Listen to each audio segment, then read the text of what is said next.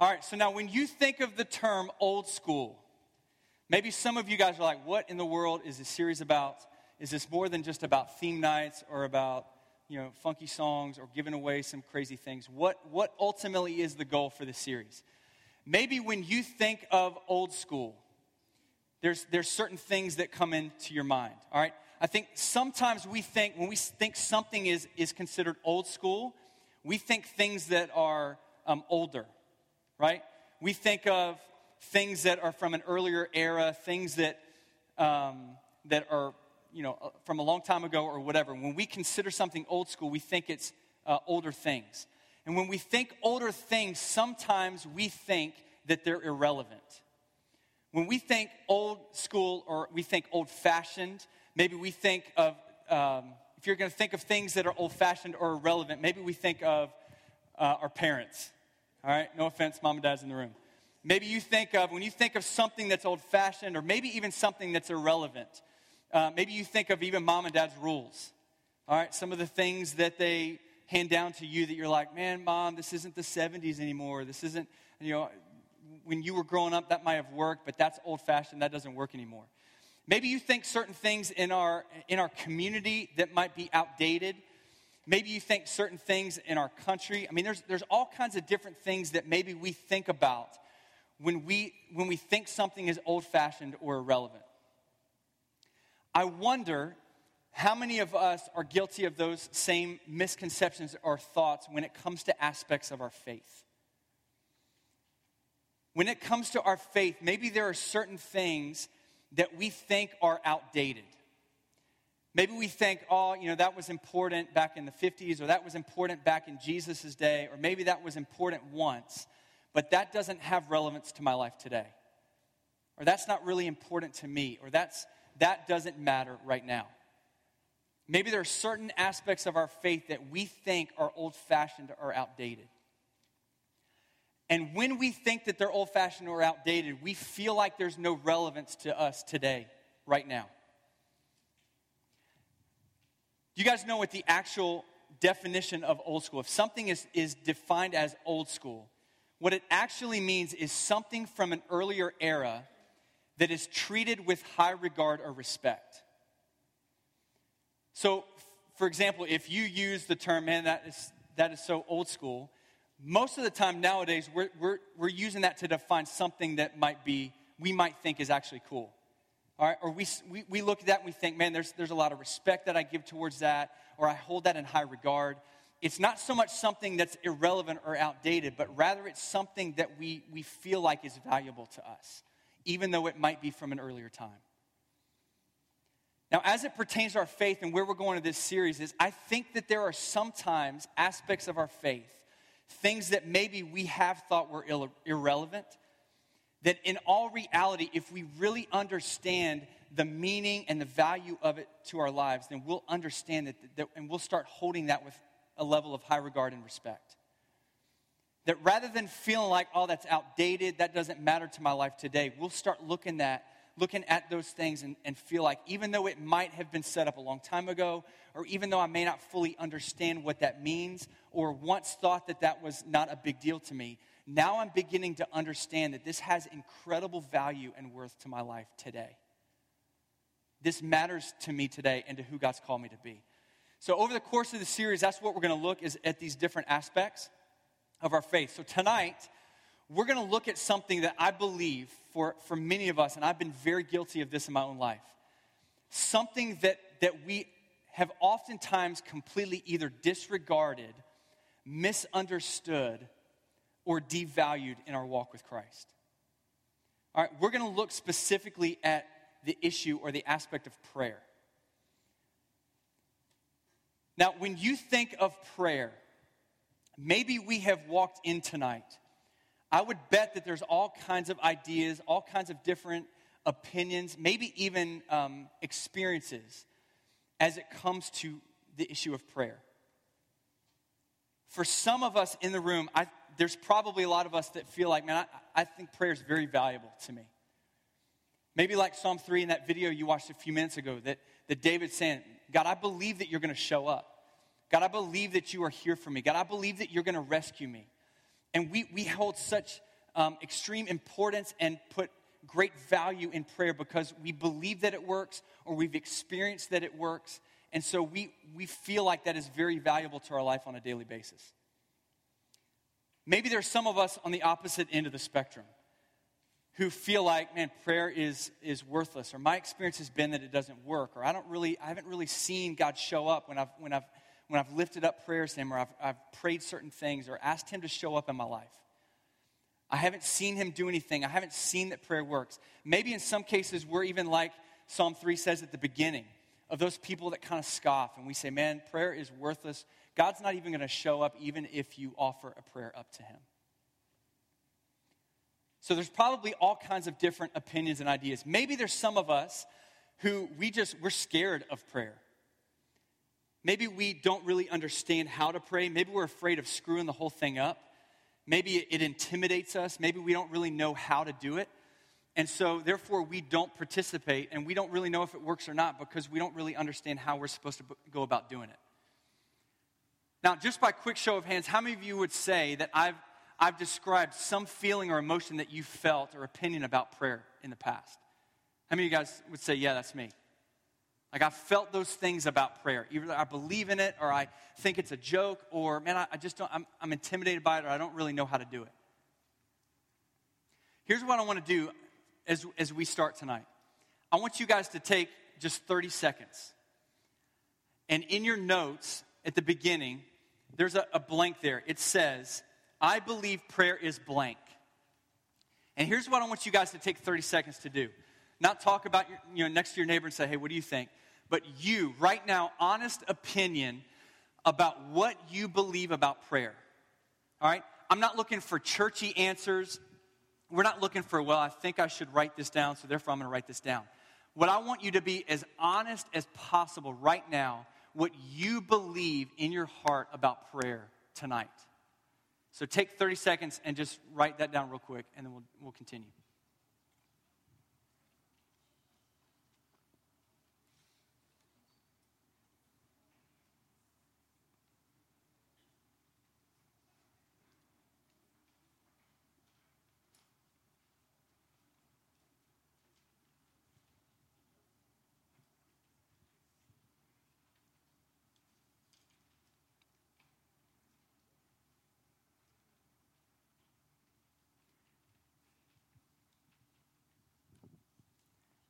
Some of you guys don't know what to do right now. It's awkward and it's quiet and there's no music playing. And what should I be doing? I'm nervous. Take about 10 more seconds. Finish whatever thought, whatever it is that you're writing down. Or if you don't have a pen, maybe I assume that's the reason why some of you aren't writing down. Maybe you're just thinking about what is that opinion right now that you have about prayer. All right, now whatever it is that you've written down, or whatever thought it is that you've got in your mind right now as it pertains to prayer. And again, I believe that if we were honest tonight, I believe there's a lot of different opinions of that. And that's okay. I don't want us to shy away from if we feel, I feel guilty about writing this down.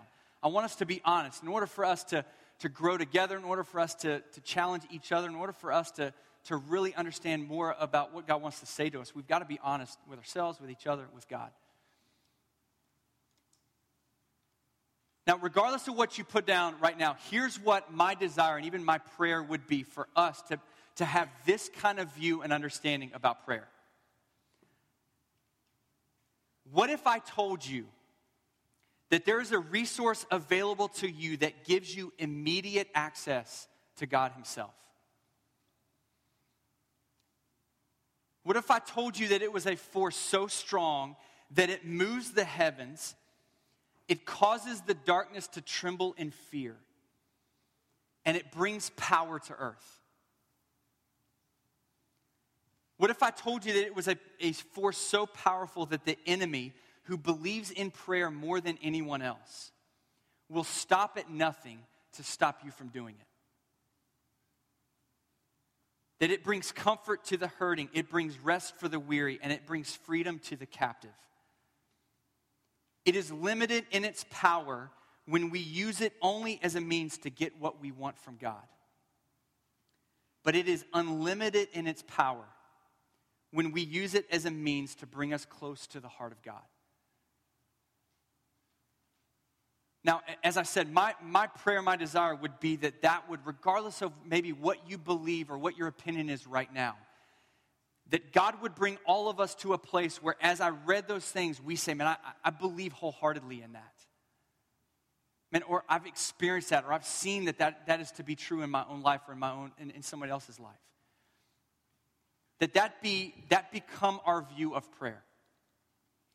There was a survey that was done back in 2013, and it was the U.S. government did it, the Bureau for Labor Statistics, which is probably a very boring bureau, but they do surveys, and they released a survey, and it was basically a survey that revealed how the average American spends their time. All right, and there were some things on it that I thought were very interesting and relevant, especially to what we're talking about tonight. So the average American, get this, spends 10 hours a day sleeping. All right?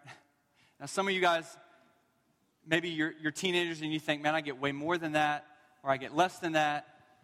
Maybe on a Saturday morning, you sleep for like 15 hours or something crazy. But the average American, 10 hours, all right, sleeping.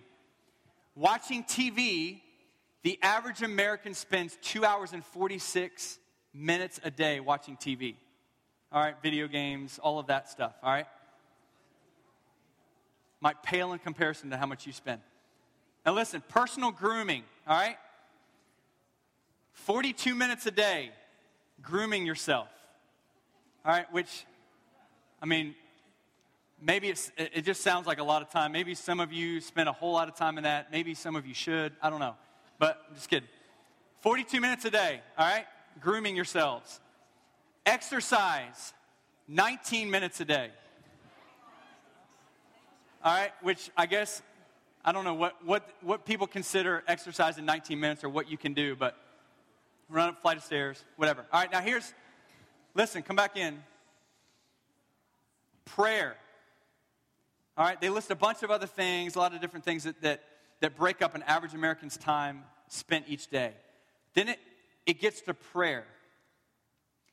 And it says, according to this survey, that the average American spends 8 minutes a day in prayer. Now, maybe for some of you that seems like a lot. Maybe for some of you it sounds like not very much time at all. But 8 minutes a day is what the average American says that they spend praying each day. Now, here's why that matters to us and what we're talking about tonight. The amount of time that we spend in prayer reflects how much we believe in prayer.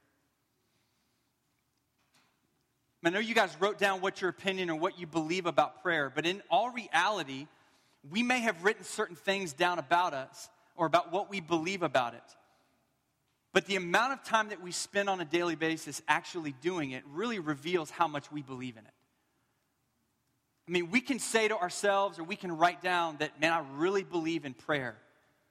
But the test comes in the time that we spend actually doing it. So as it pertains to that, how much do we believe in prayer? Now, there's a different test that God gives all of us to determine how much we believe in prayer. All right, God actually in Jeremiah 29:13 says something very significant and something that really, in all honesty, challenges all of us. Whether we believe in prayer or not, God puts us to the test. And here's what he says. He says, you will seek me and find me when you search for me with all your heart. Now, I love the Message version. You guys have that in your notes too. Here's what it says. God says, when you come looking for me, you'll find me. Yes, when you get serious about finding me and you want it more than anything else, I'll make sure you won't be disappointed.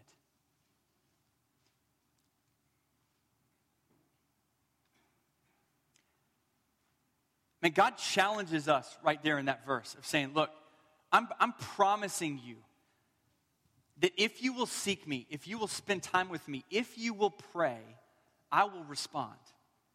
I will show up. If you will seek me, in fact, as it says in that verse, if you will get serious about finding me and you want it more than anything else, then I will make sure that you're not disappointed.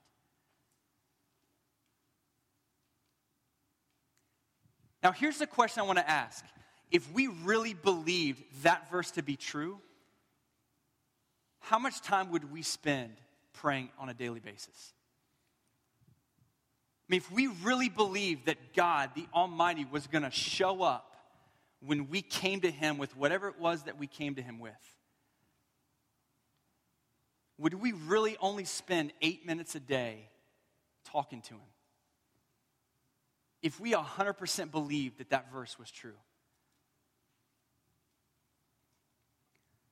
Man, I look at that verse, and it's, for me, and I'm blessed to say this, is that this isn't just words on a screen that I'm like, oh man, that sounds like too good to be true, or man, that would be really nice. I've seen this happen over and over and over again in my own life. And I've read this verse, and I've seen God say, look, test me in this. I mean, I'm challenging you right now. If you will seek me, you will find me. I'm not out there hiding somewhere. I'm not distant. This isn't some cosmic game of hide and go seek. If you will come to me, I will reveal myself to you. I will respond. I will show up. You will not be disappointed. And I've watched that to be true in my own life, where God shows up, maybe in sometimes those general prayers that I pray, sometimes in just those specific, God, I need you to show up right here, right now. God, I need specifically this, or God, this is what I'm coming to you with. Or those moments where God has revealed Himself to me when I've come to Him with a sense of desperation.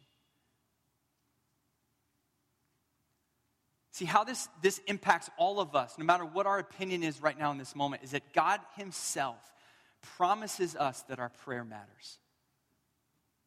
God promises us that He will respond. We can take God at His word because God never ignores the prayers of His children.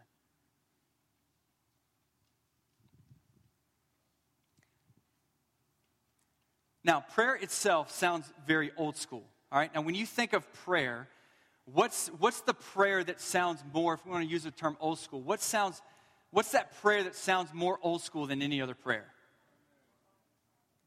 Blah, blah, blah, blah, blah. There we go. Probably the prayer of all prayers that just sounds like old-fashioned or old school or whatever is the Lord's Prayer, all right? How many of you guys right now could quote the Lord's Prayer if you had to stand up? All right, maybe some of you guys don't have a clue what that is, and that's okay too. Maybe you have, here's I think sometimes our experience with the Lord's Prayer. We hear the Lord's Prayer, and maybe we've seen it on, grandma's old antique pillowcase or something at her house, and it smells like old people. And it looks something like this, right?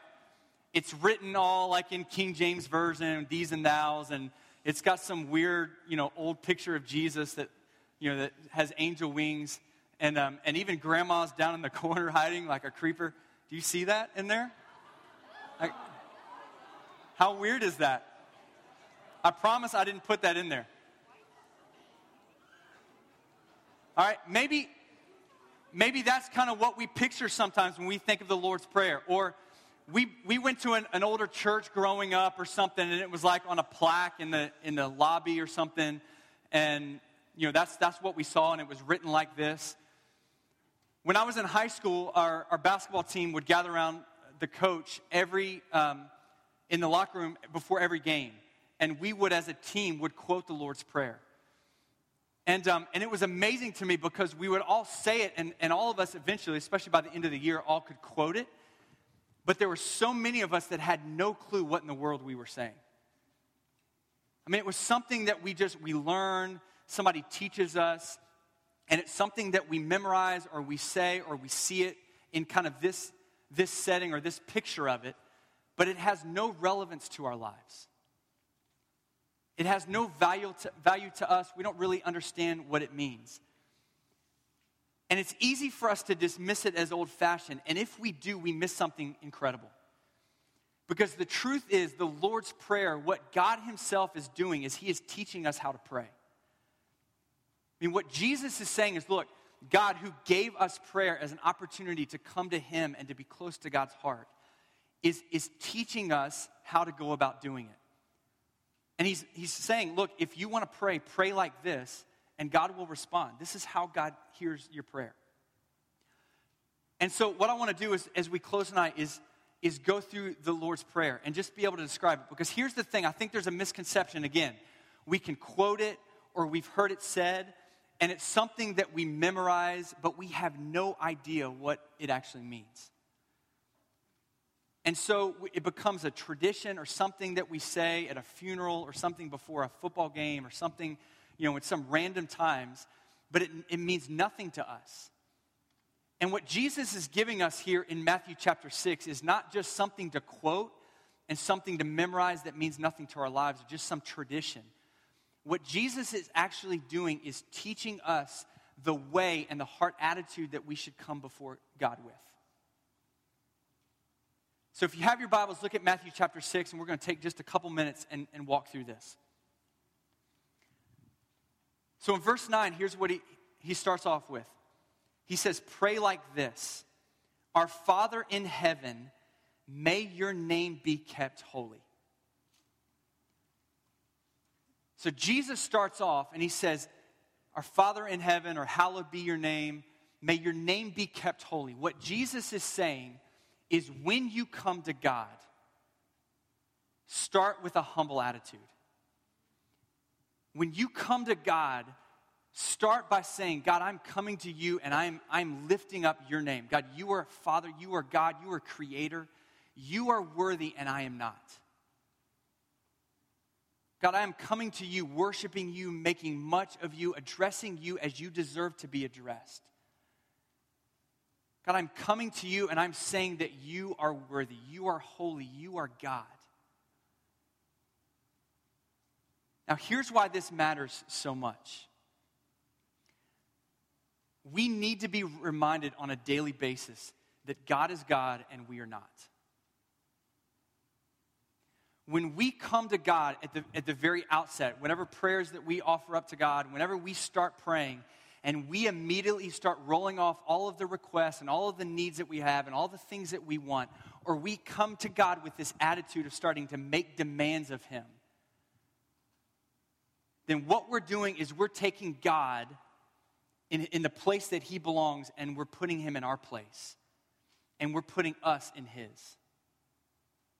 And what Jesus is saying is when you come to me, start with that attitude of putting God in His place and putting you in yours. Humble yourself before God. Say, God, you are holy. God, I'm coming to you and thanking you for who you are. And as long as we come to God with that attitude of, all right, God, here's the things that I want, or here's all these demands I have of you, or God, if you're really God, then you'll do this and you'll do that. As long as those are the prayers that we offer up, we won't see God answer the prayers in our life. What Jesus is saying is that it starts with a humble attitude. It starts with humbling yourself and putting yourself in the proper place and God in His. Then in verse 10 he says, may your kingdom come soon. May your will be done on earth. So not only do we begin to see that God alone is holy, but we also start believing that God can accomplish the impossible. And what we do is we say, God, in your kingdom, in heaven, as everything is happening in accordance to your will, that you are God, you are holy, and everything is centered around you. God, would you bring that same thing down here? God, would everything be centered around you? God, may your kingdom come. And I love the analogy of that kingdom. And understand that there is a king. Again, that humble attitude. We are submitting ourselves before the King of Kings. And we are saying, God, this is about you. God, your kingdom. May your kingdom come down to earth. And may your will be done. And we are submitting ourselves to God's will. We're not saying, God, this is what I want and you should do this. But God, I am submitting myself to your will. God, whatever it is that you want, whatever it is that you're looking for, God, I'm asking your will to happen, your will to take place. God, would you do what you want? Then in verse 11, he says, give us today the food that we need. So once that attitude, once that respect, once that mindset is, God, you are God and I am not, then Jesus says, look, bring your needs to God.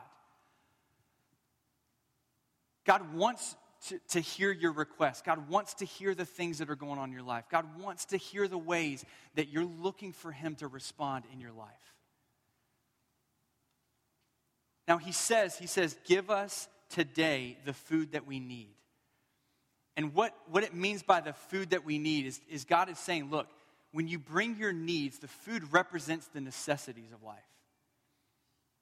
It's not a prosperity thing. It's not a, hey, God, I want all of these things in abundance, and you should just give me everything that I'm asking for. But that we come and we say, God, those necessities, those things that I need, God, you know my heart. You know my situation. God, you know what's going on in my family. God, you know what's going on in my own heart. God, you know how depressed I am right now. God, you know how much I'm struggling. God, you know how deep the pain is. God, you know whatever it is that's going on in my life. And God, I'm coming to you out of necessity. God, you are the one that is the only one that can bring victory in this area. God, I'm looking to you to meet this need that I have in my life. And when we come with a humble attitude and we also believe that God's kingdom is coming down, then all of a sudden we start believing that God could do not just the bare minimum, but we start believing that God could do anything that we may ask of him. God, no matter how much it may seem like my parents are going to get divorced, no matter how screwed up that relationship is, no matter how ridiculous my house is right now, God, I'm believing and I'm asking for you to do the impossible. God, whatever it is, those needs, God, I'm bringing them to you. God wants us to come to him with those things, and he even promises to answer them when we come to him in faith. Then in verse 12, he says, forgive us our sins as we have forgiven those who sin against us. Repentance for us ought to be a part of every prayer that we pray before God.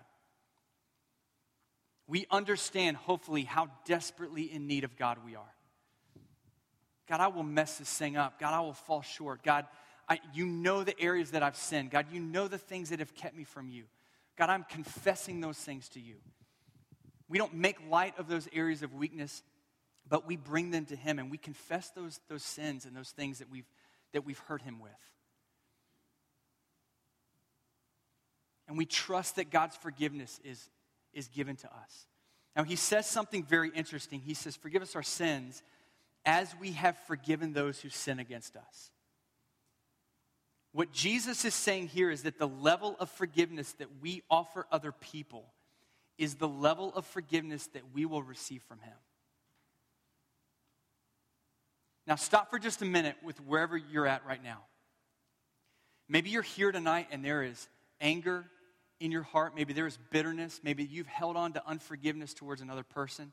Maybe you look at them and you go, man, they have hurt me. They have hurt me deep.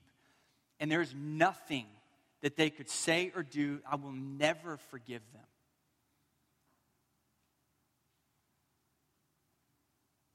Maybe there are legitimate ways in which we've been hurt by another person. But we harbor that. We hold on to unforgiveness. We hold on to that. And we refuse to offer forgiveness. And Jesus says, if you refuse to forgive others and you hold grudges towards other people, then that same level of forgiveness will be given to you by me. If we expect and desire to receive forgiveness from God, then we've got to be willing to extend that to other people as well. And maybe for some of us in the room, the reason why we haven't heard God answer our prayer is not because God doesn't care about us or any of that kind of stuff, but maybe because there's unforgiveness in our own heart. D.L. Moody says this. He says, I firmly believe a great many prayers are not answered because we are not willing to forgive someone. And then in verse 13, he finishes and he says, and don't let us yield to temptation, but rescue us from the evil one. And what Jesus is saying is, what are those struggles? What are those areas of weakness in your life? And what we're doing is we're saying, God, in order for me to overcome that, in order for me to get past that, in order for me to receive victory in that area, God, I need you to show up. I need you to come to my rescue. And just as we've identified God as our King, we also need to identify who our enemy is. And we also need to be able to say, God, in order for me to overcome this, you've got to deliver me from the evil one. You've got to deliver me out of his hands, out of his grasp. And we look to him to rescue us from temptation, to rescue us from what the enemy desires to do in our lives. Here's the main point for us tonight. God's power and our presence in our lives is not limited by his desire to give it, but by our desire to seek it. Man, as I said at the beginning, my desire, my prayer is that we would understand that heaven moves when we offer up our prayers to God. That God's power and presence is made available to us. That it's not limited because God doesn't desire to give it to us, but rather it's limited because so often we refuse to seek it out. And what Jesus does for us is he created prayer for us. God wants us to come to him. He promises that he will answer us when we seek him. And he shows us how to pray. So as we close tonight, why is it, if all of that is true, why is it that so many of us view prayer as irrelevant? Why is it that we're fearful? Why is it that we're afraid of messing this thing up? When all Jesus wants us to do, all God is asking of us is just come to me.